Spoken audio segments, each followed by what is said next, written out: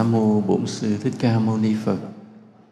Kính thưa thầy trụ trì chùa Phước Huệ, kính thưa chư tôn đức hiện diện hôm nay, kính thưa quý Phật tử. Hòa thượng Thích Minh Trí, trụ trì chùa Phước Lâm ở Cai Lậy, Tiền Giang, cũng bằng tuổi thầy, tịch được 3 năm, là một vị mà cao tăng đức độ lắm. Thầy rất là yêu kính thầy Minh Trí, mà không biết sao ông mất sớm quá, thầy cứ tiếc hoài. Thì nên nếu mà Hòa thượng Minh Trí mà ông sống lâu một chút thì Phật giáo mình lại có thêm một bậc cao tăng thạc đức cho chúng sinh nương tựa. Rồi thầy Minh Lộc đây được hưởng cái đức của người anh của mình, cho nên cũng đương theo đó mà xuất gia tu hành. Rồi chắc người anh cũng độ, cho nên thấy việc Phật sự rồi cũng tốt đẹp. Thôi thì có duyên vì thầy với thầy Minh Trí ngày xưa cũng có cái tình pháp lữ với nhau. Thầy Minh Trí với thầy bằng tuổi, nhưng mà thầy Minh Trí xuất gia sớm hơn thầy, xuất gia từ nhỏ, được học hành đàng hoàng chứ không có như thầy. Thầy thì hơi bị dốt. Anh em gặp nhau thì thương nhau. Thương nhau là thầy thấy thầy Minh Trí là thầy cũng là một giảng sư, một giáo thọ. Thầy được học đàng hoàng, tu đàng hoàng, đi giảng dạy khắp nơi. Cũng vậy, thầy cũng vậy, nhưng chỉ có cái là thầy tự học, còn thầy Minh Trí thì được học trường lớp đàng hoàng. Hai anh em rất là yêu quý nhau. Mà cái chùa thầy Minh Trí ông là giảng sư, mà chùa của ông là ông mời thầy về giảng. Tức là ta thấy một cái tấm lòng của ông bậc thầy không có biên giới, người ta không có phân biệt cái này của tôi, kia của tôi. Mà thầy Minh Trí ngày xưa vậy, thì nghe thầy Minh Lộc kể chuyện có một bà Phật tử rất là giàu, mình cảm phục cái đức độ của thầy Minh Trí, đem 100 lạng vàng để trên cái mâm tới cúng gì đó. Thế quý ở đây có ai có gì không? Dân thử đây coi. Đem lên dân, nhưng mà khi mà dân cúng nói một lời không phải, trong đó nói một lời hơi có vẻ là ỷ rằng mình cái số tiền này là cúng lớn, thì gạt cái mâm vàng xuống đất liền, nó đem về hết, không lấy đồng. Có người không cần tiền. Còn ví dụ ai cúng chùa mà nói một câu không phải, thì nói cúng cho Phật, cho Pháp, không phải cho thầy. Mà nếu nói xúc phạm thì gỡ đồ thì trả lại hết, gỡ đồ chùa trả lại hết, thì để cái chùa vách lá lại. Tức là con người không cần tiền mà chỉ cần cái đạo. Chính vì vậy mà Phật tử rất là cảm mến, cảm phục cái một bậc chân tu như vậy, rất là hiếm có giữa đời. Nên thầy mất rất là uổng. Hôm nay thì chúng ta chia sẻ nhau một chút cái đạo lý, giống như là để tưởng niệm với Hòa thượng Minh Trí vậy. Cái đề tài ta là sống hướng thượng. Sống hướng thượng. Sống thì ai cũng sống rồi đó. Sống thì ai cũng biết sống rồi đó, phải không? Mình đang sống mà. Nhưng mà sống như thế nào đó, cho nó đẹp, cho nó đúng. Để khi mình không sống nữa thì cái điều vui vẫn còn tiếp tục. Còn nếu mà ta sống sai thì ta hết sống cái ta rớt vào cảnh khổ mà dễ rớt lắm, không phải là khó rớt đâu nha.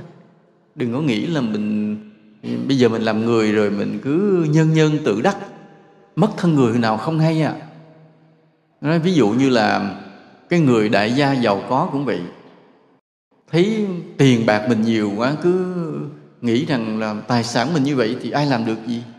Xảy một cái mất hết là có thể mất hết, không còn nhà, không còn cửa.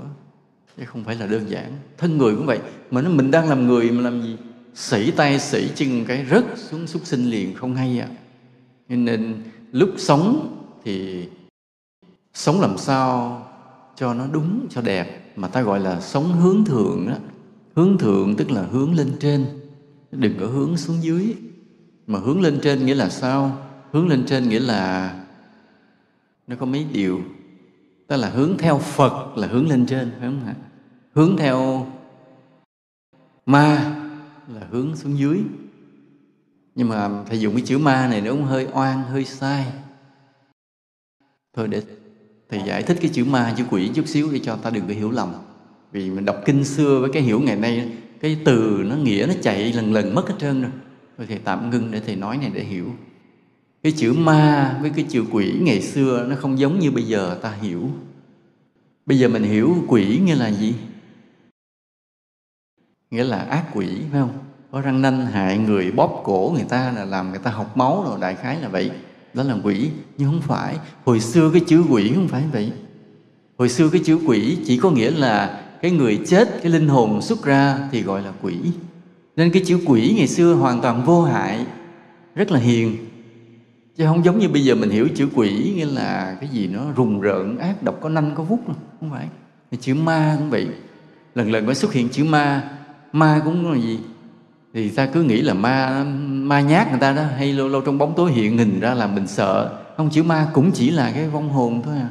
Ai chết rồi thì mà chưa có chỗ đầu thai mà còn lẫn quất đâu đó thì gọi là ma. Và cái chữ ngạ quỷ là quỷ đói trong kinh Phật á, là cõi giới nào? Nói là có 6 đường phải không? 3 cõi 6 đường. Địa ngục thì ta biết phải không? Địa ngục tức là cũng cái thân này thôi chứ chả thân nào khác. Cũng cái linh hồn này cũng chả phải linh hồn nào khác. Nhưng mà khi mình chết rồi là bị nhốt xuống địa ngục thì gọi là địa ngục. Còn súc sinh thì mình nhập vào thai một cái con vật thì ra mang hình hài khác luôn ạ. Mà nếu còn một chút linh giác thì nhớ được kiếp trước, nghe được tiếng người. Còn mà nếu mất cái linh giác luôn, u mê quá thì mất hết, hoàn toàn là một con thú bình thường theo bản năng. Còn ngạ quỷ là gì? Cũng là cái linh hồn này thôi, mà không có ai cho ăn là đói, gọi là ngạ quỷ. Thành thử tất cả các hương linh trên thế giới này, tất cả các vong linh trên thế giới này, từ Việt Nam qua tới Mỹ, Úc, Châu, trong rừng, trong bộ lạc, trong tất cả các nơi đều là ngạ quỷ nha. Ngạ quỷ là cõi đó chứ không gì lạ hết trơn. Mà tại sao ta cúng thí thực? Tại sao ta cúng chẩn tế? Để là ta cứu tất cả những vong linh đó, chứ không ai lạ. Ba mẹ mình chết đi đâu, nếu không lên cõi trời, không xuống địa ngục, không vào súc sinh, ba mẹ mình cũng là ngạ quỷ. Nhớ giùm thầy cái đó, chứ không có hình hài nào khác đâu nha. Nhưng chỉ có cái là cái người nào mà ác xấu quá thì nó biến dạng cái hình. Người ta nghe trong kinh nói là cổ nhỏ, bụng to, thì cũng là một dạng bệnh giống như người mình thôi. Ví dụ người mình có bụng to không? Có không? Có. Xơ gan cổ trướng, ăn không được đó, thì cũng phình bụng ra, y như vậy thôi. Tức là ngạ quỷ cũng là chỉ là những vong hồn. Tất cả chúng ta ngồi đây, nếu chết mà không lên cõi trời, không xuống địa ngục, không đọa súc sinh, thì ta cũng là ngạ quỷ. Ngạ quỷ là cõi đó, chứ không có gì lạ đâu đó. Mà vì ta nghe có một chữ ngạ quỷ nên ta cứ tưởng là nó có một cõi riêng. Không có cõi riêng, cũng chính là cõi đó thôi. Tất cả mọi vong hồn đầu đường xó chợ, hoặc trong nhà ta lâu lâu ta nghe khua đũa, khua muỗng, đều là ngạ quỷ. Nên ta gọi là gì? Ma. Tất cả ma đều là ngạ quỷ, nhớ chưa? Mà tại sao là ngạ? Bởi vì đói. Tất cả đều đói. Tất cả đều đói. Chỉ có cái ngạ quỷ nào, tức là chỉ có những hương linh nào mà may mắn sinh vào cái đất nước như nước Việt Nam mà theo đạo Phật nha, mà theo đạo Phật, mà cái người đó họ hiểu được cái điều này, thường xuyên cúng thí thực, thì cái ngạ quỷ đó nó bớt ngạ, tức là bớt đói, là ma đói mà bớt đói thôi. Tức là những người đó may mắn, tức là lúc còn sống ở trên đời cũng có hay cúng cha, cúng mẹ, cúng ông, cúng bà, cũng có cúng bố thí thí thực, nhưng mà phước cũng còn ít quá nên không có chỗ để sinh, vẫn còn lẫn quẩn là cái hương linh nó chờ đầu thai, thì được ta cúng thí thực. Ví dụ đem cái bài vị của chùa ngày nào cũng cúng thí thực, cái mình không đói. Hoặc là ở gần cái nhà Phật tử nào đó, người Phật tử đó cứ mỗi tuần cúng lần hay mỗi nửa tháng cúng lần, mình cũng không đói. Tức là nhờ cái phước đời trước. Nên chứ còn nếu buông nó ra, mình cũng được xếp loại gì? Ngạ quỷ hết, nhớ như vậy nha. Cho nên là khi ta chết thì chắc ăn trước một cái ta là gì? Ngạ quỷ. Nhớ giùm thầy cái đó, chứ không có gì vinh quang đâu. Nhưng mà khi nào thì không phải ngạ quỷ. Mình đừng bỏ hai cái cõi ác đi, ví dụ địa ngục với súc sinh không tính luôn. Thì chỉ khi nào ta, một là ta tái sinh lại cõi người rất sớm, ta vào bào thai người, được nâng niu, sinh ra được ẵm, được bồng, được bế, là được bú mớm rồi đó, thì không đói. Hoặc là ta về đâu? Lên cõi trời, hoặc cõi Atula, đại khái vậy đó, thì mình no đủ, vậy thôi. Còn không, đều là ngạ quỷ hết. Thì ở đây thế này, ta sống hướng thượng. Cái chữ hướng thượng là một cái từ phổ biến của thế giới này, không phải riêng trong đạo Phật. Nhưng mà có nghĩa là ta hướng lên trên, hướng là hướng về cõi lành, hướng về cõi Phật, hướng về cõi Thánh. Mà hướng về không có nghĩa là ta đòi phải ta sinh lên đó. Bởi vì cái người phải đòi, coi chừng người đó làm sao? Lại không về được. Cái người mà đòi về thì lại không về được. Mà cái người mà không đòi về đó thì coi chừng người ta rước về. Nên cái hướng thượng là cái kết quả của một đời sống hướng thượng là mình sinh lên trên cõi cao. Nhớ là kết quả. Nhưng mà cái tâm của người hướng thượng không phải là người tham vọng đòi lên cao. Nhớ chút đó khác nhau một chút xíu. Khác nhau một xíu. Vậy nói vậy, sống hướng thượng để làm gì? Nó sống hướng thượng không phải để sinh lên cõi cao, mà để cho tâm hồn mình không còn nhúm bẩn, trong cuộc sống mình không còn thấp hèn, ác độc. Thì người đó không đòi lên cao mà chết bắt buộc phải được rước về cõi cao. Cái việc mà trong kinh nói khi ta chết ta được chư thiên rước hay Phật rước là cái đó không phải là câu chuyện bịa đặt.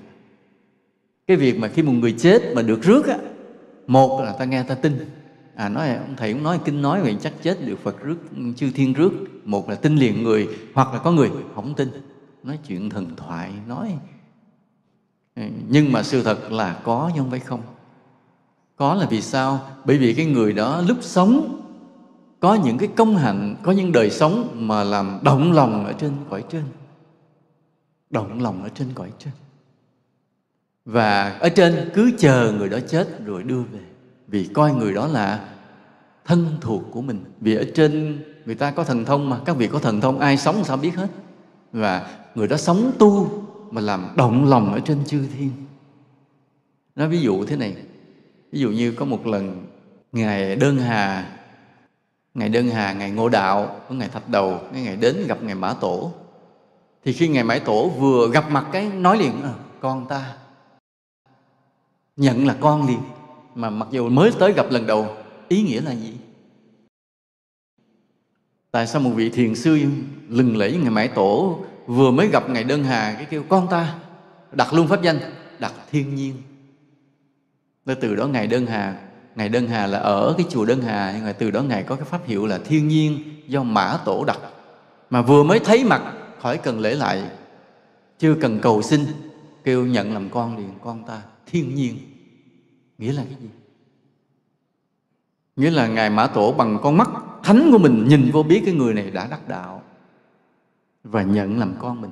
Từ một người lạ mà xem như là ruột thịt. Hoặc là Đức Phật cũng vậy.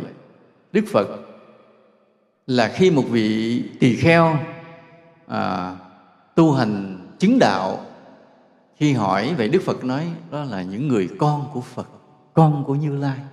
Tức là Ngài cũng coi như là con mình. Thì như vậy từ cái không phải ruột thịt mà các vị coi như ruột thịt, đó là một lời khen ngợi, một tình yêu thương. Thì chư thiên trên trời, chư thánh trên trời hiện nay cũng như vậy. Chúng ta đang sống dưới này thì mình chỉ là gì? Chúng sinh cõi người thấp kém. Nhưng mà nếu ở dưới này ai tu hành đàng hoàng, sống cao thượng, thì lúc đó chư thiên coi sao? Coi mình như sao? Coi như con. Coi như con, coi như anh chị em ruột trong nhà. Và mà hễ là coi như con như ruột, khi mình chết thì sao? Chết thì sao? Rước, phải không ạ? Đó là điều hẳn nhiên vậy. Giống như chúng ta cũng vậy. Giống như chúng ta bây giờ mình có một cái trường học, trong đó có mấy người sinh viên học xuất sắc giỏi quá. Học giỏi quá nghĩa là hạnh kiểm thì tốt, học lực thì cứ nhất không. Thì lúc đó mấy cái hãng là sao? Nó theo dõi, thấy nó tới đặt hàng rồi. Và nó nói trước là gặp cái người sinh viên đó và nói với trường đó luôn ha, là bây giờ người này ra là tôi mời về hãng tôi. Thì như vậy người kia vừa ra trường thì sao? Có xe hơi đậu rước liền. Là vì lúc ở trường đã giỏi rồi nên rước. Nên cái việc mà rước là điều gì? Một điều rất bình thường của nhân quả của cuộc sống này nha. Cuộc này thì cũng vậy. Chúng ta tu ở đây chúng ta sống sao không biết á, mà khi chết thì có người rước, là bởi vì mình tu tốt như vậy thôi. Nên chuyện đó là chuyện bình thường. Còn khi mình mình vừa chết cái này không phải rước mà có người tới hay sao? Bắt. Tới bắt. Cũng vậy. Thì cũng vậy, giống như là có một cái tên tội phạm trốn ở trong chùa. Cái công an sau khi mà điều tra rồi biết người này trong chùa, mà người đang lẫn ngồi nghe ông thầy Chân Quan thuyết, nên công an không vô bắt làm chi, phải không? Đợi lúc nào? Đợi ra khỏi chùa chấp bắt liền. Thì cũng vậy, mình đang sống trên đời thôi, quỷ sứ để nó thôi, cho nó sống cho xong đi. Chết thì biết tay tao liền, vừa hồn lìa khỏi xác là lại còng bắt đi liền. Thì ở đây mình sống rồi đó. Cái người mà sống hướng thượng á, thì khi chết thì có người rước, mà người sống hướng hạ khi chết thì có người bắt. Thì đây mình coi chừng biết ai rước hay bắt rồi nha. Sống làm sao đó. Nếu là mình sống làm tu làm sao đó, là cái hướng thượng hướng hạ là như vậy. Kết quả, nhưng mà bây giờ ta định nghĩa là hướng thượng là gì? Hồi nãy ta cũng nói là chết thì người hướng thượng về cõi cao, còn cái người mà hướng hạ thì bị bắt về cõi thấp, bị đọa. Nhưng mà cái thế này, cái người hướng hạ đó có muốn mình chết về cõi thấp không? Không. Nhưng mà sao? Bị bắt về, bị nghiệp lôi. Cho nên không muốn cũng không được. Còn cái người hướng thượng là cái người sao? Không cầu về cõi cao. Nhưng mà sao? Không muốn cũng được, cũng phải được. Đó, nó không có do tâm mình, mà do cái gì? Do cái đời sống của mình, do cái tu của mình nha. Chứ không theo cái muốn của mình, hay muốn hay không muốn, không có. Mà do cái công hạnh của mình. Thì bây giờ cũng vậy. Nói cái này chút xíu, thì mình cũng nói qua những cái vị mà thích cầu về cõi Phật. Thì sao? Thực ra mấy vị mà nóng lòng cầu về cõi Phật thì lại làm sao? Lại khó về. Đó là thực tế. Có người mới cự, nói Phật Di Đà nói rõ ràng, thấy không? Ai niệm Phật chết Phật rước. Mà sau này thầy nói là cầu Phật, cầu về tịnh độ thì lại khó về. Nói Phật Di Đà đâu nói câu đó. Nói kinh nói rõ ràng. Nó lật lại trang nào nói thầy nghe, để lật cho thầy coi. Nói là cái tỳ kheo Pháp Tạng ha, khi còn chưa thành Phật đã phát nguyện. Thầy nói lúc đó đâu phải Phật đâu, kinh nói rõ ràng chưa thành Phật mà. Thầy nói đâu có sai đâu mà bắt bẻ thầy, cằn nhằn thầy. Rõ ràng đâu phải Phật Di Đà nói. Mà đó là một người lúc tu thương chúng sinh quá rồi có phát nguyện, chứ lúc đó chưa thành Phật à. Mà Phật Di Đà không nói câu đó à. Kinh nói cũng rõ ràng, thầy cũng dẫn chứng là kinh nói chứ không phải là thầy nói à. Vậy tụi con cầu xin cõi tịnh độ Phật Di Đà có rước không? Thì nãy thầy nói rồi, người càng ham cầu thì lại Phật chậm rước, người nào không cầu thì Phật rước. Nói sao thầy biết? Nói tại thầy cũng là đệ tử Phật Di Đà nên thầy biết.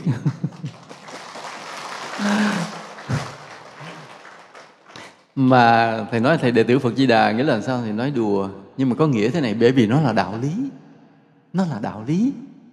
Mà cái người hướng thượng không phải là người sốt ruột đi về cõi cao. Thầy đố anh biết tại sao? Còn cái người sốt ruột đi về cõi cao lại không phải là người hướng thượng. Thầy đố anh biết tại sao? Ai biết giơ tay lên trả lời. Lát thầy nói thầy Phước Huệ thưởng. Đố ai biết tại sao? Cái người hướng thượng lại là người không sốt ruột đi cầu về cõi cao. Rồi ai giơ tay lên trả lời. Có cái micro không con? Lấy không? Dạ, kính bạch thầy, theo con là người hướng thượng là người không xót ruột đi về cõi cao. Nghĩa là người này không có tự nghĩ cho bản thân mình. Người rất là có tâm tu nhưng mà không nghĩ mình là đi về cõi nào, mà mình là tu theo cái tâm của mình. Con xin hết. Nghe cao siêu khó hiểu quá. Tôi cũng cho tràng pháo tay. Ai có ý kiến gì khác không? Đây, có Phật tử này, đưa cái micro qua đây. Mô Phật. Thưa Thầy, con nghĩ người hướng thượng đó lúc đó là người là họ tu, nhưng mà lúc nào cũng thấy mình thấp, mình chưa đủ, chưa đạt được những gì mà đã biết được các vị chư thánh đã làm được. Vậy hả? Tức là khiêm hạ, phải không? Rồi cho tràng pháo tay cũng hay. Có ai có ý kiến gì bổ sung không? Đây có Phật tử đây, từ Hải Phòng đây. Con bạch sư phụ là theo con ấy, người hướng thượng tức là người đó làm tất cả các công việc phước đều vì chúng sinh, vì tình yêu thương ạ, mà không nghĩ đến cái danh, không nghĩ đến cái ích kỷ của mình ạ. Con xin hết ạ. Rồi cũng được, cũng được. Nói chưa? Thôi thầy nói luôn cho rồi nha, thầy bổ sung. Ô còn nữa hả? Rồi nói đi. Dạ mô Phật, con xin bạch thầy là người hướng thượng là tại vì người đó tu khiêm hạ và vô ngã, không có mong cái gì về cho mình cả. A Di Đà Phật. Thì cũng đúng. Toàn ai cũng cao siêu quá, thầy không hiểu nổi nha. Thầy phải tu lâu lắm mới hiểu nổi mấy câu trả lời này. Nên là nói người hướng thượng không có sốt ruột xin về cõi cao là vì lý do thế này. Bởi vì người hướng thượng có tâm yêu thương chúng sinh, đúng không ạ? Mà biết rằng cái cõi này sao? Cõi này còn rất nhiều đau khổ và còn rất nhiều cái gì? Lầm lỗi. Cho nên khi mình đã tìm được cái đường đi đúng rồi, muốn cho ai cũng đúng thế, ai cũng tốt như thế. Mà nếu mình bỏ đi vội quá, cứ sợ là không biết còn ai nối tiếp, còn những người nối tiếp không. Nếu mình còn có mặt ở cõi này thì thêm được một người để mà làm lây lan cái tốt, cái thiện cho cõi đời này. Mình bỏ đi cõi khác sớm thì mất đi một người. Thì cũng nhiều người làm lây lan điều thiện lắm chứ không phải một người. Nhưng mà thêm một người vẫn đỡ một người. Cứ nghĩ lòng thương chúng sinh mà cứ nán lại. Mặc dù biết rằng ở trên cõi trên kia còn nhiều vị thánh siêu việt mà mình phải theo học hỏi. Chứ còn những điều mình có đạt được cái tốt ở cõi này, mình có đạt được cái tâm hướng thượng ở cõi này, vẫn còn gì? Vẫn chỉ như một hạt bụi thôi so với chư thánh ở trên. Nên cũng rất mong về được lạy lễ chư Phật, chư thánh ở trên cõi kia, chứ không phải không đâu. Cũng mong lắm, sốt ruột lắm chứ không phải không đâu. Nhưng mà biết rằng phải về cõi kia rồi, khó có ngày quay lại. Do sao? Do cái thời gian. Ở trên đó một buổi bận đây mấy trăm năm.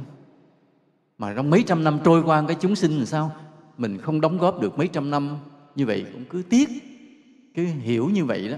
Mà cũng nửa muốn về để được đảnh lễ chư thánh. Nhưng mà một nửa làm sao? Cũng thấy chúng sinh ở đây khổ mà cứ nấn ná ở lại. Cái người hướng thượng là vậy đó. Chứ không phải cứ một lòng nhất quyết mà bỏ cõi này mà đi đâu. Không có đâu. Không có đâu. Nên vì vậy cái người sống mà hướng thượng đúng á, ta thấy họ sống, lúc đang sống cuộc đời này họ tích cực xây dựng cuộc đời, chứ không có khép mình thụ động mà gọi là cái buông bỏ buông xả, không có đâu. Còn cái người mà thụ động mà đến như lười biếng á, không đóng góp gì cho cộng đồng, cho cuộc đời á, thì coi chừng lại là sai. Cứ nghĩ là không, cõi trần gian này là cõi tạm, mà tôi tu tôi về cõi Phật, cái tôi không ở đây, cõi này tầm thường lắm. Cái người đó lại là sao? Coi chừng sai đó, ích kỷ, chứ không phải hướng thượng đâu. Nó cầu mong một cách ích kỷ. Còn cái người hướng thượng thật sự là chính là người nặng lòng với cuộc đời. Vì biết cuộc đời đau khổ, cuộc đời này tạm bợ, khổ đau. Nhưng mà sao? Nhưng mà lúc nào cũng cần những người tốt để cho mọi người nương tựa. Cứ thế gian mà thêm được một người tốt thì cái trần gian này nó chậm tận thế một chút. Còn nếu mà cứ trần gian này bớt đi một người tốt thì cái thời gian tận thế nó tới từ từ, tới nhanh hơn. Nên năm ngoái, năm 2012 đó, cứ đồn là ngày 21 tháng 12 năm 12 tận thế, phải không ạ? Rồi mọi người hỏi thầy, nói thưa thầy ngày đó có tận thế không? Thầy trả lời sao còn nhiều Phật tử tu hành tốt quá, làm sao tận thế được? Vì cái người tốt vẫn còn thì thế gian không thể tận thế. Thế gian này chỉ tận thế khi nào người tốt gần như hết thì thế gian sẽ sụp đổ liền, sẽ ập xuống một cái bão tố, sóng xô, rồi đất lở, rồi lửa cháy rồi tiêu hết, vì không còn người tốt. Nhưng còn người tốt thì không thể tận thế được. Mà ở đây mình thấy Phật tử còn đi nghe Pháp, đây nữa được mấy chục người nè, sao không tận thế được?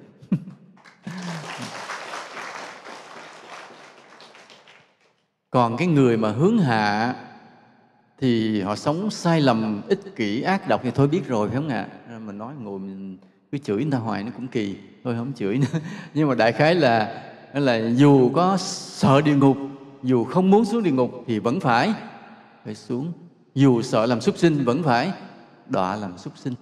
Quý Phật tử có nghe cái câu chuyện hôm trước hình như thầy biết, thầy có kể cho một cái ông già mới 2 tháng trước ở Thoại Sơn An Giang bị đọa làm heo. Có nghe chưa không? Chưa hả? Nó cách đây khoảng 2 tháng hay 3 tháng này chứ không bao lâu, mới đây ở cái Thoại Sơn An Giang. báo có đăng rồi họ đi qua sớm, mọi người không nghe. Tức là có cái hai vợ chồng, ông chồng làm thợ nề, ông bố thì 80 mấy tuổi mới chết được 6 năm. Bỗng nhiên đêm hôm nằm mơ thấy ông bố về nói ba chết, ba đọa làm đầu thai làm heo ở nhà bà đó gần đây. Mà con heo đó hình dáng như vậy, con tới thì ba sẽ nhảy lên ba mừng liền. Con đem ba về rồi cúng cho ba 3 ngày, sau đó giết ba đi để ba hóa kiếp. Mà cứ nói liên tục. Ông chồng thì mắc đi làm thợ hồ, không rảnh. Cái nói người vợ không tin. Cái sau cái báo mộng cho bà vợ luôn. Cái sáng đó thì ông chồng đi làm, bà vợ tới đó tìm, thì tới đúng con heo có cái hình dáng đó. Thấy người con dâu là nhảy chồm lại mừng liền. Thấy người con dâu cũng không có tiền, nhà nghèo mới mượn tiền 2,5 triệu mua heo để về. Mua heo để về thì cứ quỳ trước sân không dám đi vô. Cái người con trai phải thắp nhang ở bàn thờ Cửu Huyền Thất Tổ rồi nói con cúng rồi thứ ba vô, thì chạy tuốt vô nhà. Cái người quanh xóm người ta nghe đồn, người ta tới rất là đông, thì nói ba ra ba chào hàng xóm đi, rồi chạy ra ủi chân từng người. Không ăn đồ cơm heo nha, không ăn cám nha, cho ăn đồ người thì ăn, cho uống nước trà, ăn bánh tây thì ăn. Sau người ta tới đông quá, chính quyền họ lại, họ kêu có đem đi chỗ khác thì đem đi. Mà cứ nói là ba tôi kêu cúng 3 ngày giết, làm sao tôi dám giết cái ba tôi. Thì đây cũng là trường hợp đó. Nghĩa là như vậy ông này ông mắc cái tội gì, ông đọa làm heo, nhưng ông vẫn còn cái phước gì đó, ông còn cái linh giác của con người, nó nói gì cũng nghe hết, biết hết, làm đúng hết đó. Đâu dám kêu bằng heo mà kêu bằng ba không á. Linh giác cũng còn là, thì chúng ta cũng vậy, mình xảy một cái mình đọa làm heo làm chó không phải thường đâu, dễ rớt xuống lắm chứ không phải là không. Thì mình cũng không hiểu được hết cuộc đời của ông cụ, thôi ta cũng không bàn nữa. Nhưng mà để hiểu rằng là thực ra làm thân người mong manh. Hoặc là vừa rồi những cái cơn bão mà Hải Yến thổi qua Philippines, thổi một cái tan cảm cái thành phố, chết bao nhiêu ngàn người, tan vỡ hết như một quả bom nguyên tử ném xuống. Thì ta cũng hiểu cõi đời này gì mong manh, tạm bợ, kiếp người thì khốn khổ. Vậy ta sống trên đời để làm gì? Đó, nhớ như vậy. Hiểu coi mình sống trên đời để làm gì. Cứ đặt cái câu hỏi đó mà tu mà sửa. Đừng có sống tầm thường. Vì khi cái sống tầm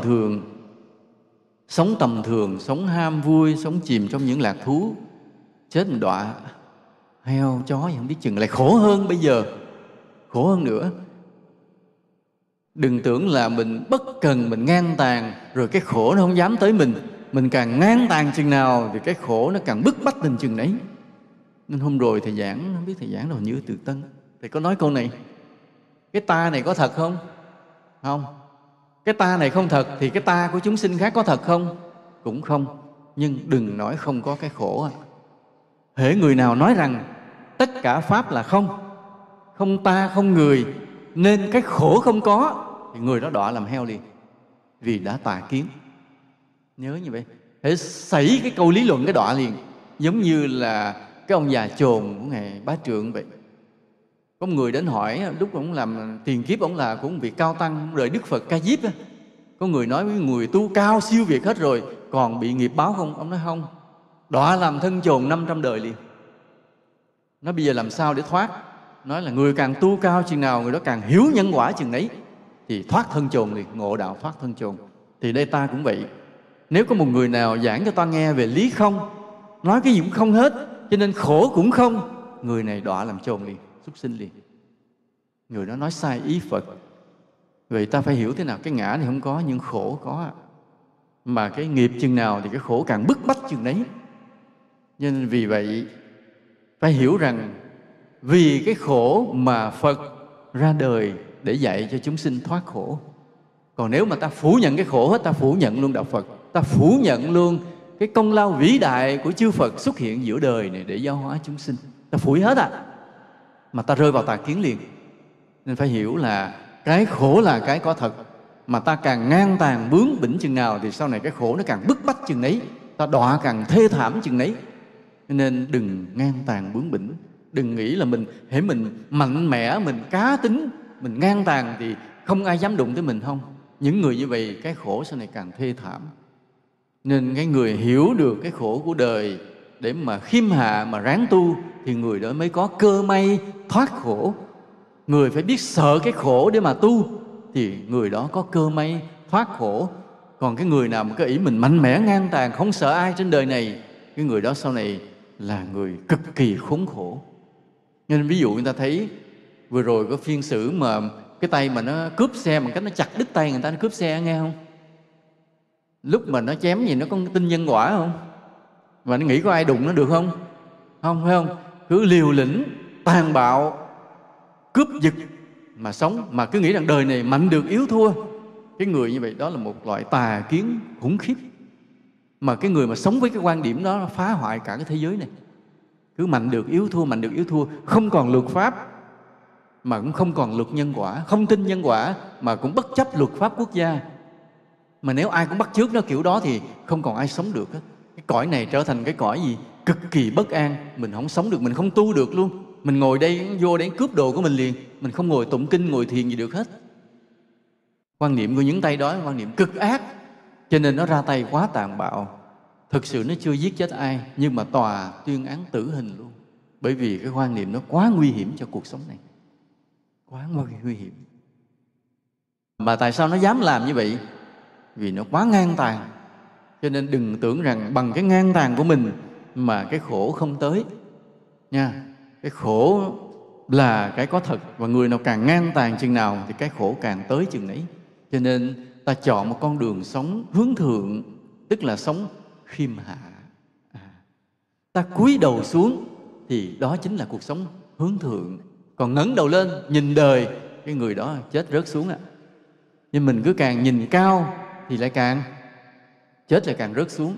Mà cúi đầu xuống, cái người đó chết đi lên. Mà cúi đầu xuống như là sao? Cúi đầu xuống không phải là cúi gầm gầm vậy hoài, mà lúc nào cũng thấy mình thấp bé, lúc nào cũng tôn trọng được mọi người. Nhớ như vậy. Mà tôn trọng được mọi người nghĩa là làm sao? Ngộ lắm nha. Nó cười lắm, vì trên chùa thầy thì đệ tử nhiều, người xuất gia thì các cô chú mới tu nhiều, cũng hay mỗi khi sám hối thì nói cái lỗi mình ra. Thì có người sám hối thế này, nói là bạch trên sư phụ, trên quý thầy quý cô, con thấy tâm con rất là kiêu mạn, mà con nhìn lại con thấy con không có gì giỏi hết, mà nó cứ kiêu mạn. Nó lạ như vậy. Đó cái tâm lý đó có thật á. Mà nghe đệ tử thầy nói thì mới thấy nó là một tâm lý. Mình chẳng giỏi gì đặc biệt hơn ai, mà cứ kiêu mạn, cứ không có ai ra gì. Mà nói bây giờ con có cái gì giỏi, nói thầy nghe, dạ, con thấy không có gì giỏi hết, mà vẫn cứ khinh đời, khinh người, cứ thấy mình hơn người ta. Lạ như vậy. Rồi vì sao vậy? Bị cái tâm này đâu từ kiếp trước, mà nó là bản năng tự nhiên. Mà cái người như vậy nếu mà ngồi lên bục giảng mà giảng, hoặc là làm trụ trì, hoặc làm thầy người ta thì sao? Thì càng sao? Càng kiêu mạn khủng khiếp, đúng không ạ? Càng coi người ta không ra gì. Đó, cái tâm kiêu mạn. Hôm qua bị có một cái bà mẹ dắt người con trai lên gặp thầy. Dắt con trai lên gặp thầy, thì gặp thầy thì vui mừng, cũng cung kính. Thì thầy thấy người này cũng rất là mộ đạo. Hỏi ra là dòng dõi nhiều đời là các vị cao tăng đi tu trong cái dòng họ đó. Có những vị nói là ông nội con là ngồi thiền mà tịch, rồi cái bà bác gì đó là niệm Phật biết trước ngày chết rồi đi. Thế là dòng dõi là tu hành. Và cái mới lên mới nói là có một người nói rằng cái cậu này đời trước cũng là một người tu hành rất giỏi và giữ chức to ở trong chùa, nhưng chỉ vì khinh người, cái đời này mộ đạo thì mộ mà không làm gì được hết, không thể thành công. Mới hỏi thưa thầy, tại sao con làm cả ngàn nghề rồi mà không nghề nào thành công? Nó tại đời trước làm thầy tu. Người mà đã từng làm thầy tu rồi ra sống ngoài đời không được, phước nó không còn, nó không có duyên với thế gian, mà vô tu không được, tại vì mình kiêu mạn, nó kẹt như vậy. Cho nên cái kiêu mạn nghĩ rằng mình cao, không ngờ lại làm cho mình trở thành thấp như vậy. Vì vậy thì nói ví dụ như quý Phật tử ngồi đây như vậy, bây giờ thì làm Phật tử, nhưng mà nếu mình là người mà tu tốt thì sau này mình sao? Có khi mình lại là người xuất gia, phải không ạ? Kiếp này như vậy, khi mình đời này một thuần thành một đời, đời sau mình được xuất gia. Và đời mình xuất gia không phải là xuất gia bình thường, có khi mình cũng làm trụ trì, có khi mình cũng làm giảng sư, phải không ạ? Có ai nghĩ mình được vậy không? Mặt ngơ ngơ không dám nghĩ gì trời. Mình gieo nhân riết thì cũng phải tới cái ngày đó, phải không ạ? Nhưng mà vì lúc mình làm cư sĩ đời này cái mình cung kính đúng mực, nhưng đến khi đời sau mình làm trụ trì giảng sư cái mình sao? mình kênh. Mọi người tới chắp tay cung kính chào mình, cái mình thấy mình hơn người ta. Lúc đó lại sao? Cái lại đi xuống lại. Rồi khi xuống làm cư sĩ, cái mình lại cung kính, mình cúng dường quý thầy, mình thừa sự, cái mai mốt mình lên làm tu sĩ, mình trụ trì xong cái mình kênh, cái mình xuống lại. Không đi đâu hết trơn, cứ vậy hoài. Cho nên mình nhớ cái điều này đến chi? Để khi mà qua đời sau mình làm trụ trì hay làm giảng sư thì sao? Đừng có mà kênh. Phải tôn trọng mọi người. Tôn trọng mọi người. Ví dụ như thầy cũng làm giảng sư, rồi cũng đôi khi được người ta mời đi giảng nơi này nơi kia, mà theo đúng cái lễ đạo Phật, ví dụ một giảng sư đi thì hai bên đứng chắp tay mà chào đón, phải không ạ? Đón, chắp tay chào đón. Mà thầy có dám thấy thầy hơn mọi người không? Không dám. Không dám. Mà thầy đi thầy phải cúi đầu. Vì sao? Vì thầy cúi đầu lát thầy mới giảng được. Còn mà thầy đi hai bên chắp tay chào thì ngẩng đầu thầy đi về, lát lên ngọng tự nhiên đau cổ giảng được. Phật quở liền. Còn ví dụ hai bên chắp tay chào thầy cũng cúi đầu, như là thầy tôn trọng, thầy đáp lễ lại, vì thầy thấy ai cũng đáng yêu, đáng quý hết, thì thầy còn lên đây ngồi, cái Phật cho thầy nói. Thôi mày biết khiêm tốn, cho mày ngồi mày nói. Chứ lúc mà thầy ngẩng đầu lên coi ai cũng ra gì, lên đây ngồi tự nhiên đau bụng chạy xuống Cái đó cái nhân quả vậy. Nhưng mà đâu biết là những người mà ở chung quanh thầy là ai, có những bậc thánh nằm lẫn trong đây, không? Nhiều khi là cư sĩ chứ người ta cũng có cái nhân của thánh hiền, nên không được coi thường. Chính như vậy mà ai cũng vậy hết, chứ không phải mình thầy. Một vị nào làm giảng sư trụ trì rồi đừng nghĩ mình cao, mà phải sao? Phải khiêm hạ thì không rớt xuống. Còn không khiêm hạ rớt luôn chết rớt xuống Đó, mấy cái như vậy. Đó là thầy nói những cái đạo đức căn bản. Bây giờ sống hướng thượng nghĩa là gì? Thầy hỏi lại câu này lần nữa. Hồi nãy là mình nói là mình hướng về Phật, về Thánh, hướng theo Phật, theo Thánh mà tu, mà sống. Đó là sống hướng thượng, phải không? Hồi nãy thầy định nghĩa rồi, phải không? Rồi sống hướng thượng nghĩa là gì? Nghĩa là không sốt ruột cầu mong về cõi cao. Đó là sống hướng thượng. Rồi sống hướng thượng là gì? Sống hướng thượng là đừng thấy mình cao. Đó là sống hướng thượng. Giờ thầy hỏi cái thứ tư, sống hướng thượng là gì? Sống hướng thượng là sống có ý nghĩa, từng giờ từng phút. Sống không phí từng giờ từng phút. Sống không phí từng đồng mình có. Sống không có phí từng miếng nước mình uống, miếng cơm mình ăn. Không để phí. Tại sống vô nghĩa, tức là sống phí phạm, thì người đó phải trả nợ đời, khổ sở. Còn mình sống từng giờ từng phút không để phí miếng nào hết. Một đồng vào tay mình bảo đảm đồng đó thành chuyện tốt Một miếng cơm mình ăn vô là bảo đảm thành cái cơm tốt Miếng nước mình uống là thành một cuộc sống tốt đẹp không có để phí Và ở cái thứ tư, cái câu trả lời thứ tư này là cái sự nghiệp cả một đời của mình.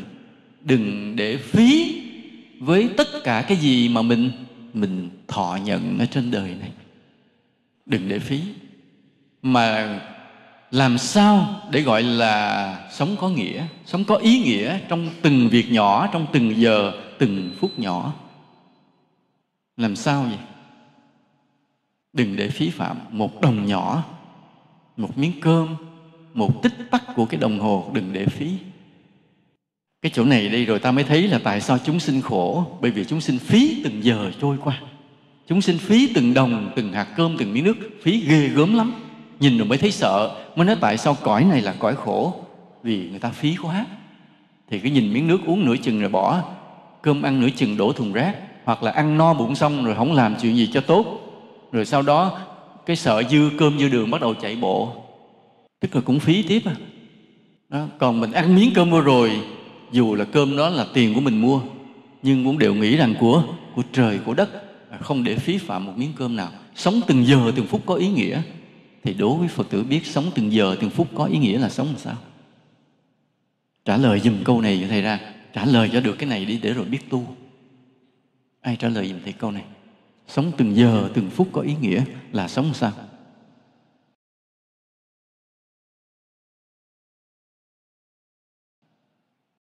Vì mình tu cho tới cái mức nào đó, không được phí một giây Thầy nói là không được phí một giây là thầy không có cường điệu rồi nha. Không có cường điệu. Thầy không có nói quá đâu. Người biết tu không để một giây phí phạm, không có giây nào phí. Cái câu này thì nói là hoàn toàn không cường điệu. Một bậc thánh là như vậy. Có một lần nói chuyện ngày xưa bên chùa ở Trung Hoa, có một ông thầy ông cũng nhỏ thôi, mà thấy thầy cũng sống cũng hơi xốc xách. Cái có mấy ông thầy lớn mới nói là để đi rửa mặt đi. Ông kia nói dạ em không có thời gian rửa mặt. Mọi người không hiểu câu nói đó. Tại mấy ông thầy kia chưa có chứng đạo, không hiểu cái ông thầy mà thấy có vẻ hơi dơ dơ. Ông nói dạ em không có thời gian. Ví dụ ông nói một câu khác á, thì biết ông này ông ở dơ thiệt á. Ví dụ ông trả lời sao đó thì mình nghĩ ông này ông ở dơ thiệt. Nhưng mà ông nói câu này dạ em không có thời gian rửa mặt, thì ông này không phải là người ở dơ thiệt mà ở dơ giả. Ông có cái khác. Ông bận cái gì đến nỗi mà không rửa mặt. Đó là một cái câu hỏi cho mọi người. Nên có một lần đó cái vợ của một ông quan lớn ở vùng đó bị bệnh mà mấy thầy thuốc chữa hoài không được. Cái đêm báo mộng có một vị hộ pháp mới đến nói thế này, nói trong chùa đó có ông thánh á, ông thánh tăng, tới chùa đó đi, mời ông tới đây, ông chữa hết chứ cái gì. Không kịp hỏi là ai là ông thánh thì ông vị hộ pháp biến mất. Cái ông quan ông mới tới thăm chùa. Ông mời hết các vị chư tăng trong chùa ra để ông thăm, ông chào, ông hỏi, ông cúng dường từng vị. Mà nhìn hoài không biết ai ông thánh để mời về chữa bệnh cho vợ mình. Cứ đi thăm chùa thăm hết rồi về nhà lại, nó không biết ai là thánh tăng để mời về mà chữa bệnh cho vợ mình. Cái sau đó cái có ông cố vấn, ông mới nói thế này. Nói bây giờ nếu mà muốn biết thì ngài cứ mời hết các vị tăng trong chùa đó, đừng sót một người nào, mà dặn là không sót người nào, nhỏ lớn mời sạch. Bữa đó cho lính lại giữ chùa, còn chư tăng hễ là người trong chùa đó phải đến đây dự trai tăng hết. Rồi làm như vậy thì sẽ biết được ai là thánh tăng.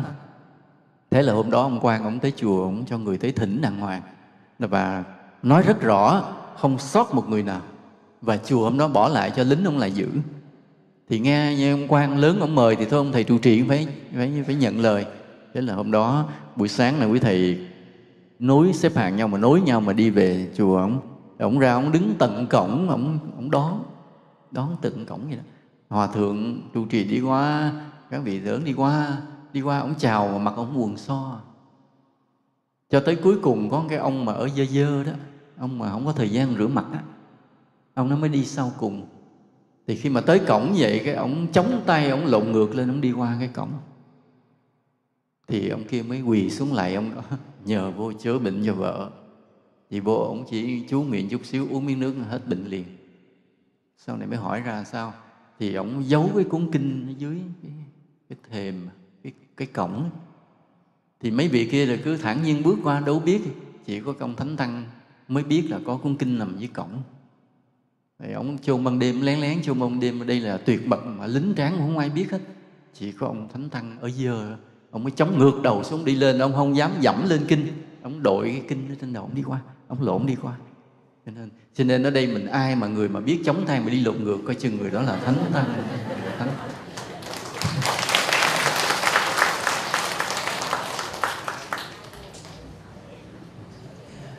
Thì cái câu mà ông trả lời, thánh trả lời là dạ đệ không có thời gian rửa mặt. Câu đó là một công án thiền cho mọi người suy nghiệm. Hôm nay thầy cũng nói lại là người sống hướng thượng, người sống có ý nghĩa, không để phí một sát na nào, không để phí một việc làm nào trong đời mình. Nghĩa là làm sao? Nghĩa là suốt ngày luôn luôn làm việc thiện, giúp đời giúp người, phải không ạ? Đúng không? Đúng không? Làm sao có việc đâu mà cho mình làm suốt ngày? Có ai siêu đến nỗi mà suốt ngày mới đi làm không? Có không? Không. Có lúc làm, phải có lúc lúc nghỉ. Nhưng lúc làm thì là cái gì? Đều là giúp đời, giúp người, vì Phật Pháp, vì chúng sinh. Mà lúc nghỉ thì sao? Lúc nào cũng chánh niệm tỉnh giác tu hành, an trú trong chánh niệm, trong thiền định. Hoặc là cái người mà chưa thể an trú chánh niệm thiền định thì an trú trong câu niệm Phật, không có để phút giây nào trống bỏ phí hết. Còn mà lúc làm, ví dụ như nói bây giờ nói dạ con đi làm trong cơ quan, con lãnh lương, thì làm tốt trong công việc đó ha, cũng là giúp đời giúp người. Còn ngoài những công việc đó, có những công việc không hưởng lương, gọi là việc thiện nguyện, thì ráng mà làm, giúp đời giúp người. Nhưng mà giúp là giúp cái gì? Thì chúng ta có mấy cái giúp đó. Một là giúp vật chất cho người, phải không? Hai là giúp gì? Giúp tinh thần, kiến thức cho người, giúp công ăn việc làm cho người.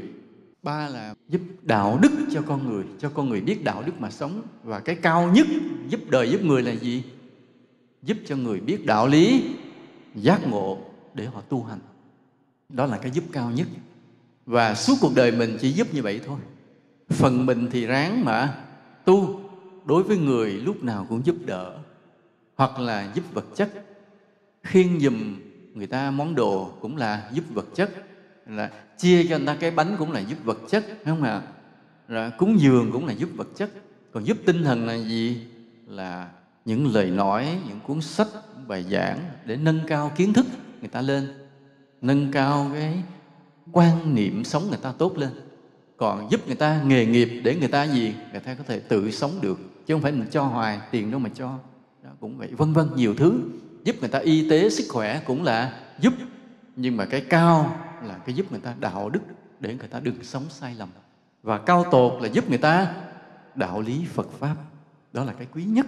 Nhưng mà có phải là thôi vậy tôi lựa cái quý nhất này, tôi đem Phật Pháp đến cho tất cả cuộc đời, được không? Không, đâu phải. Mình nói ai cũng nghe. Có nhiều người không nghe.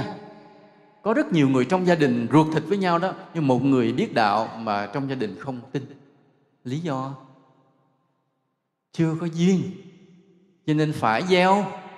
Có những người phải gieo duyên trước rồi mới đem đạo lý Phật Pháp cho người ta nghe.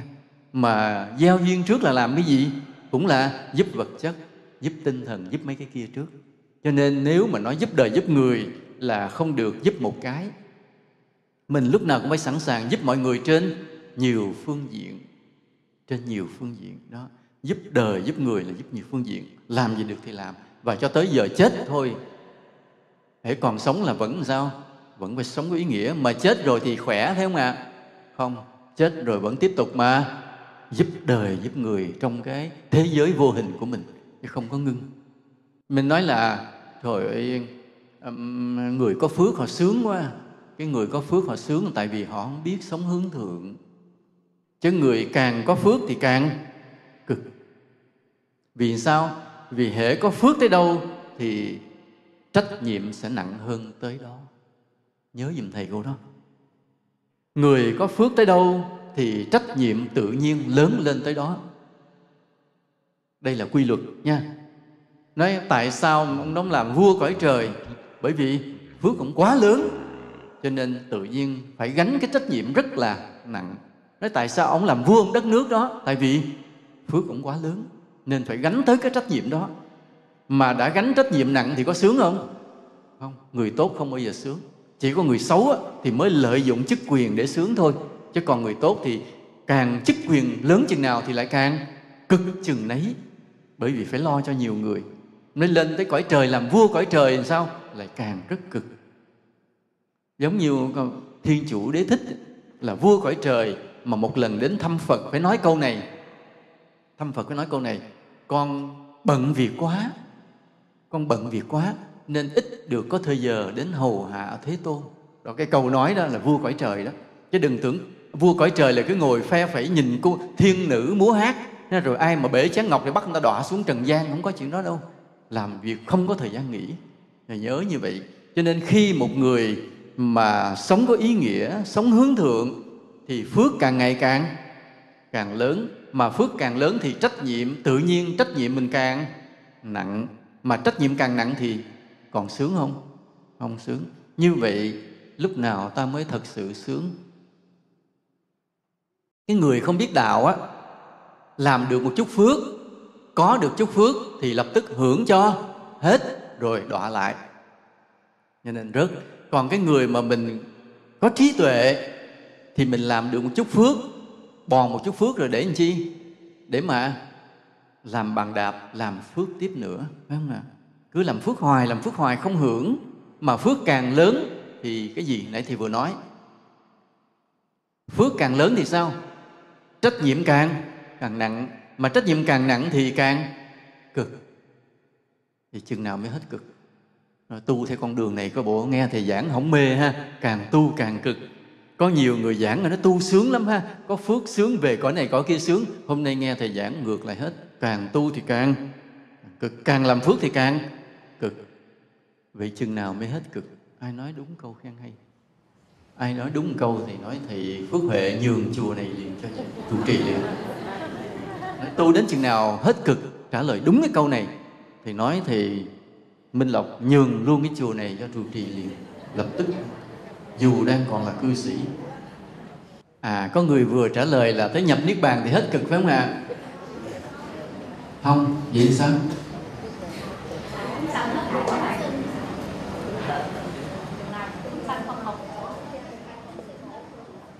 Chừng nào thế gian này không còn người khổ mới hết cực, phải không ạ? Thì vậy chừng nào vậy?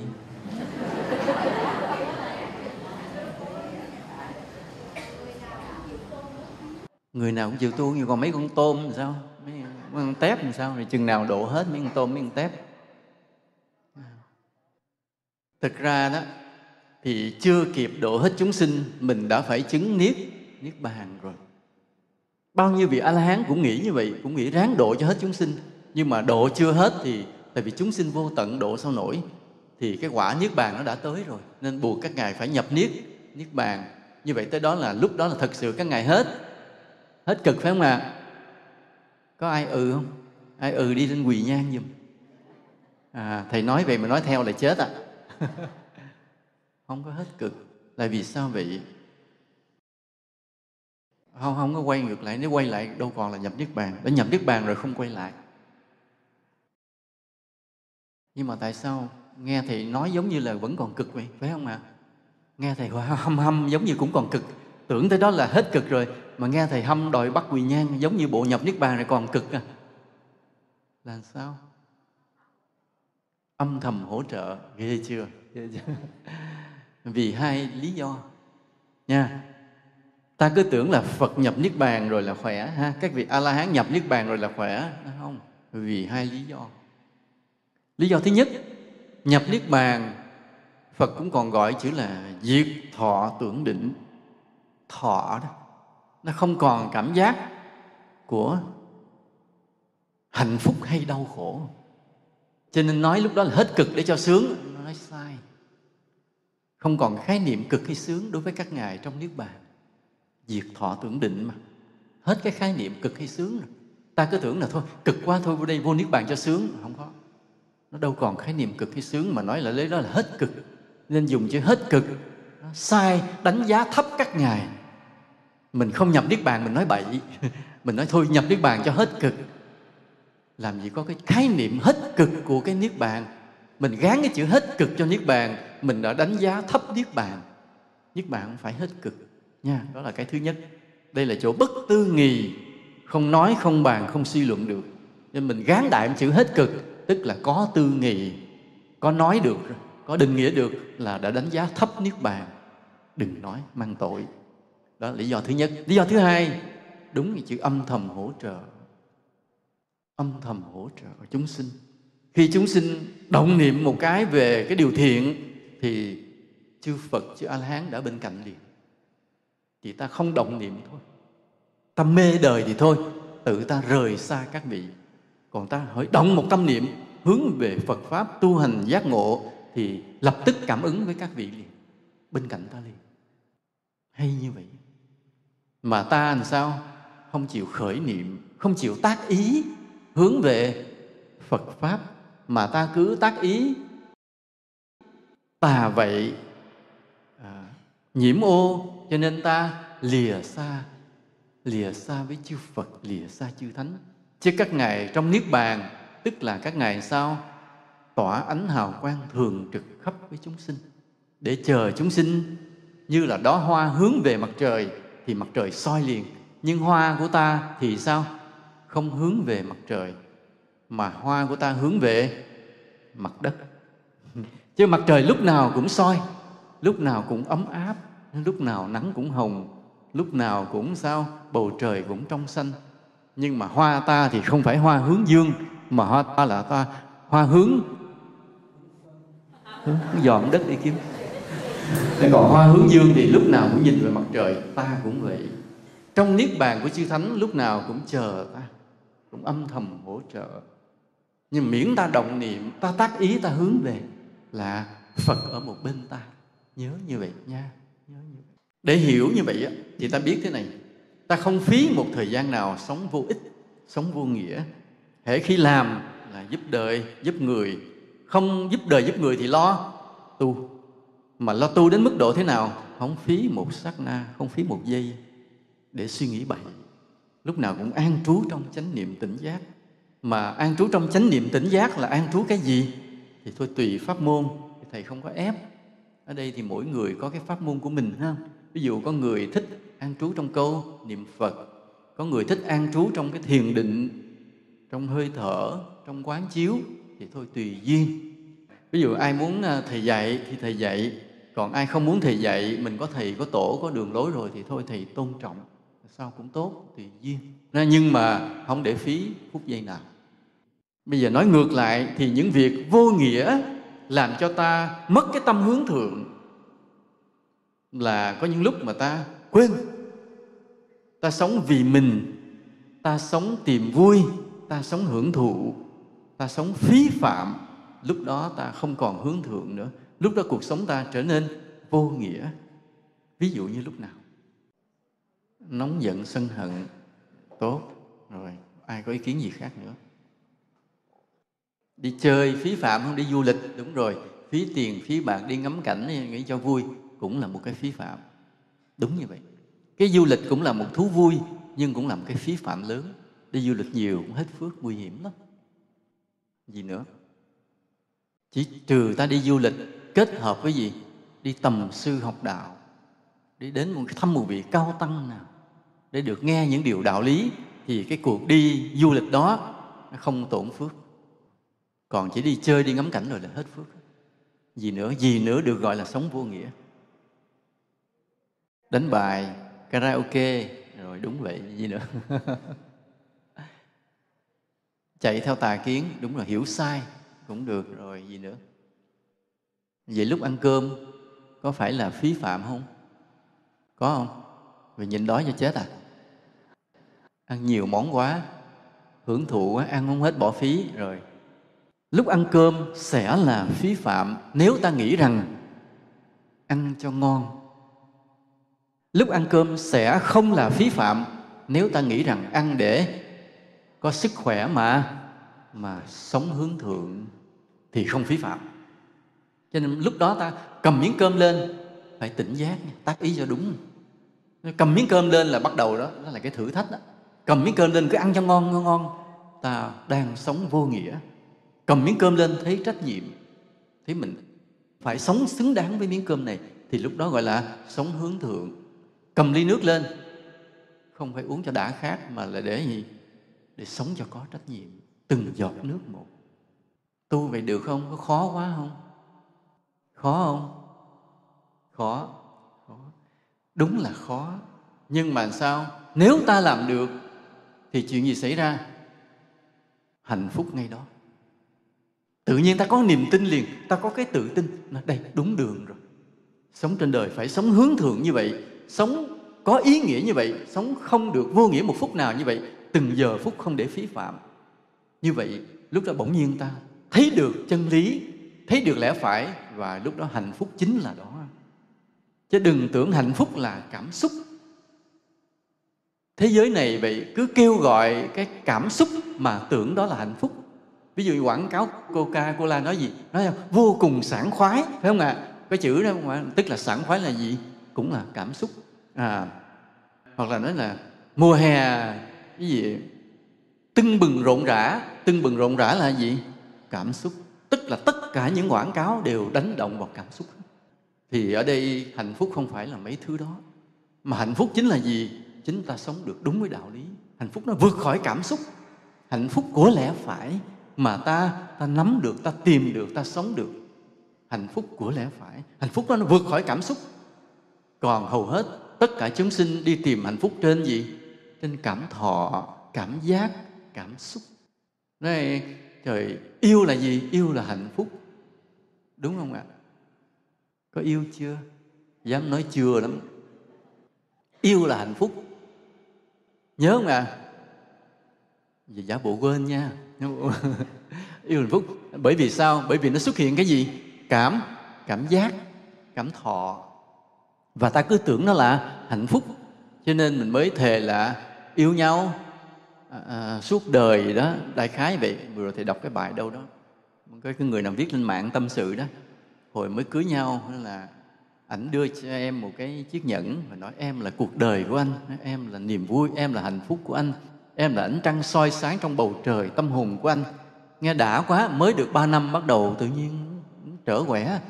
Bắt đầu ông đi đâu không thèm nói, hỏi ông cái gì ông nạt. Ủa sao ánh trăng tâm hồn đâu mất tiêu hết trơn. Bởi vì nó là cảm giác, cảm xúc nó tạm bợ, hiểu không? Chắc chừng nào mà ví dụ ông mà gặp mình, ông nói câu này nha, là em là cuộc sống có ý nghĩa của anh nha, em cho anh biết đạo lý, biết Phật pháp, thì ông này bền, ông này thương mình bền.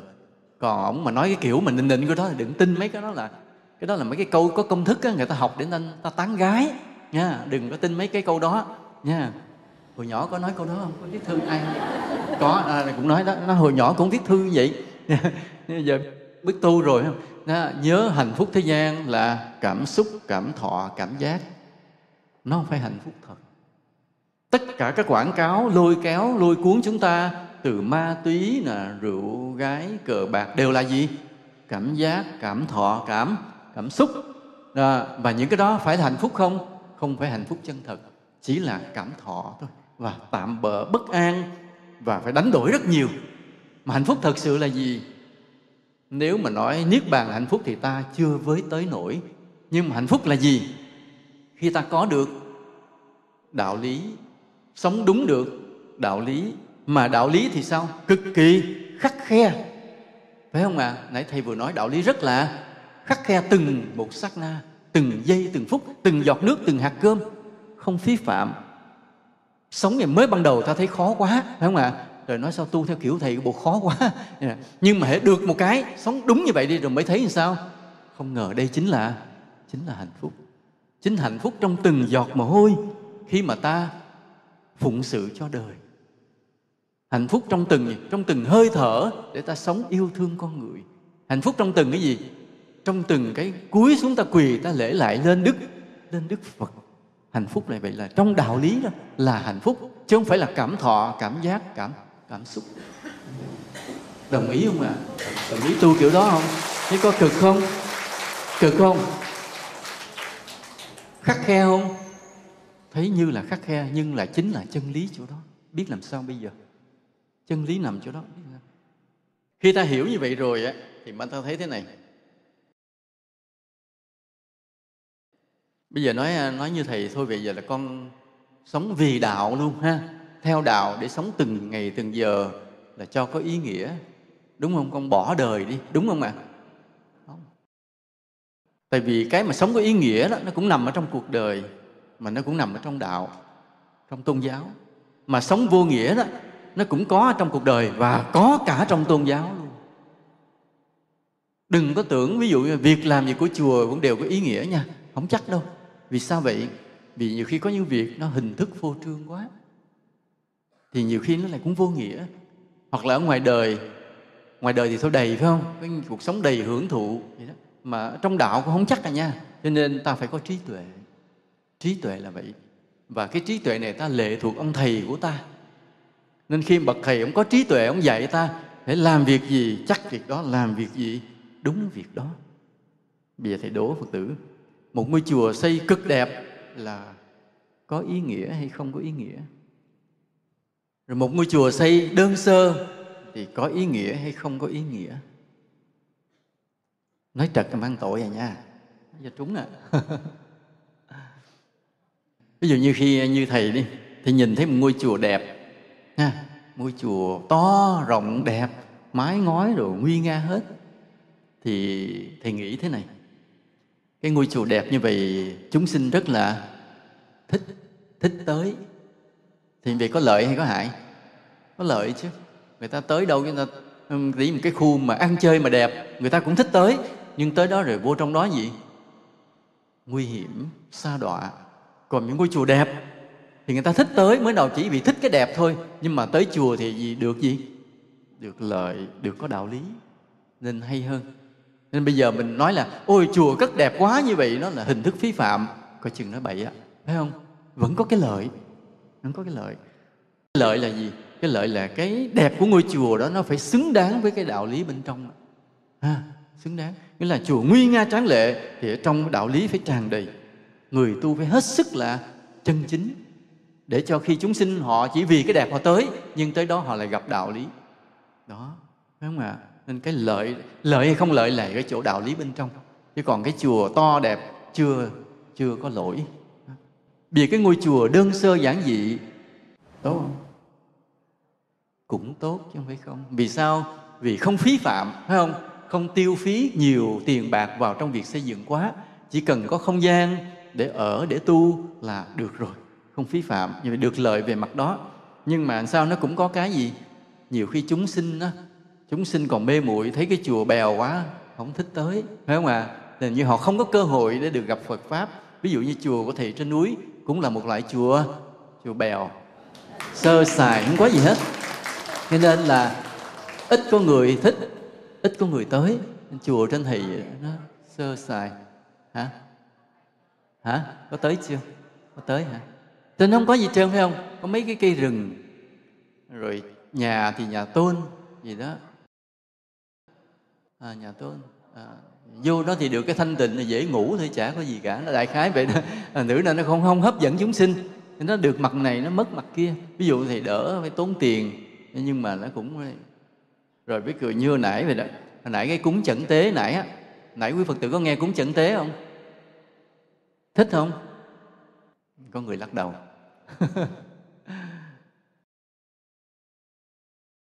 Hồi nãy thầy mới nói với thầy trụ trì, thì nói thế này: thầy nói thật sự á, hồi xưa thì thầy cũng không thích chẩn tế lắm, tại vì thầy nghe thầy không hiểu.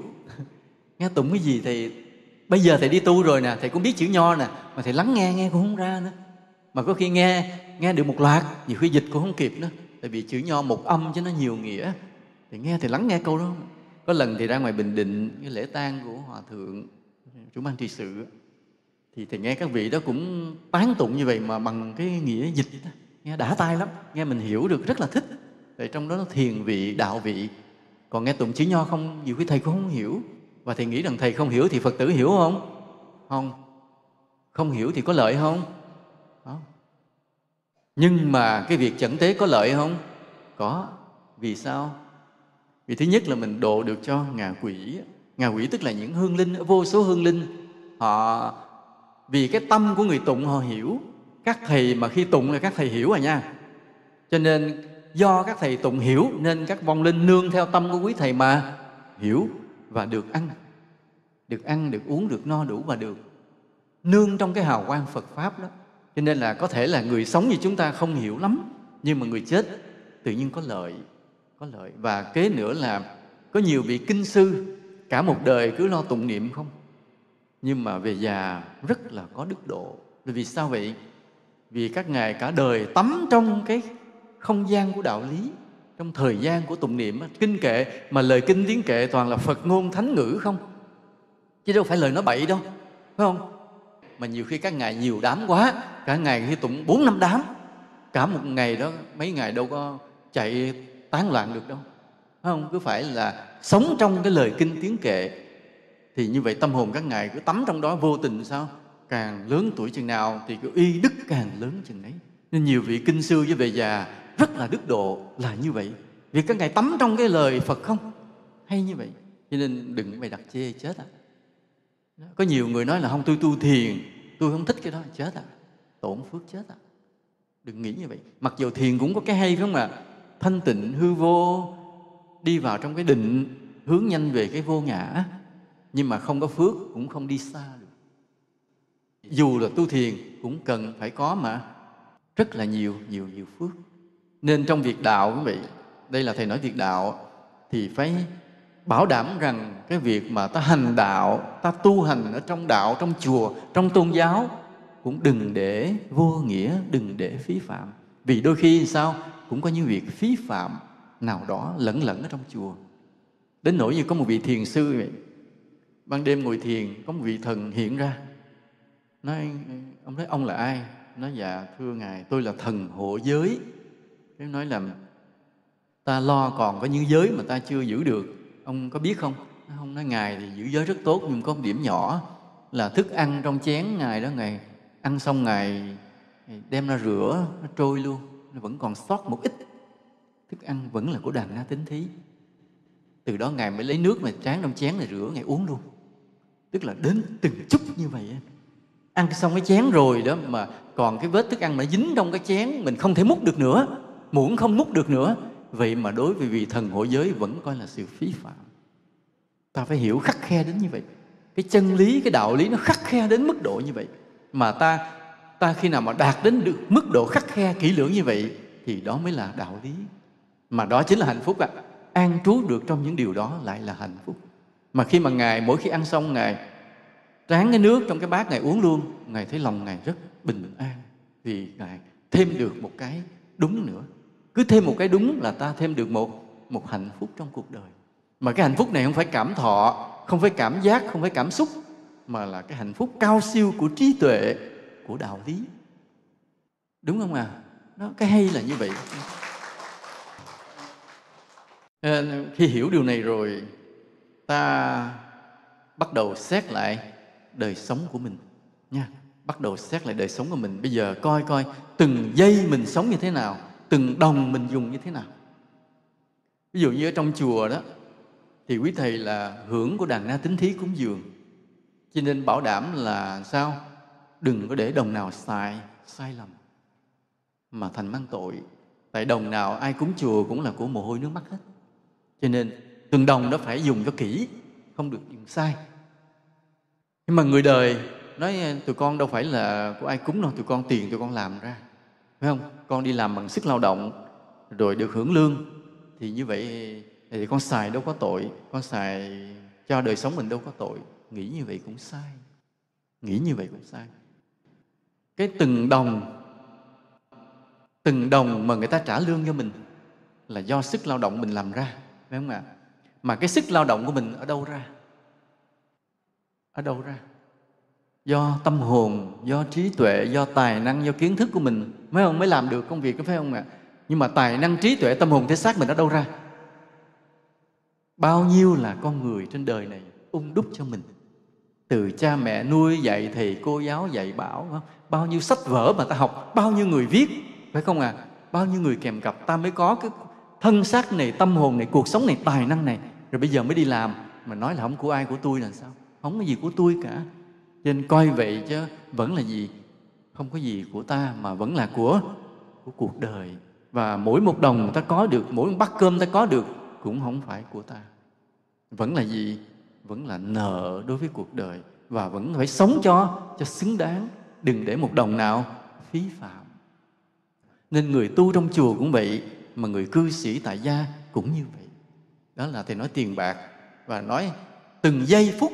Nãy nói rồi, người tu như vậy và người đời đừng để một giây phút nào mà sống vô nghĩa. Đừng để một giây phút nào mà tâm ta loạn động. Đó. Lúc nào cũng an trú được trong chánh niệm tu hành. Người tu thiền có cái phương pháp của mình để an trú trong chánh niệm của thiền.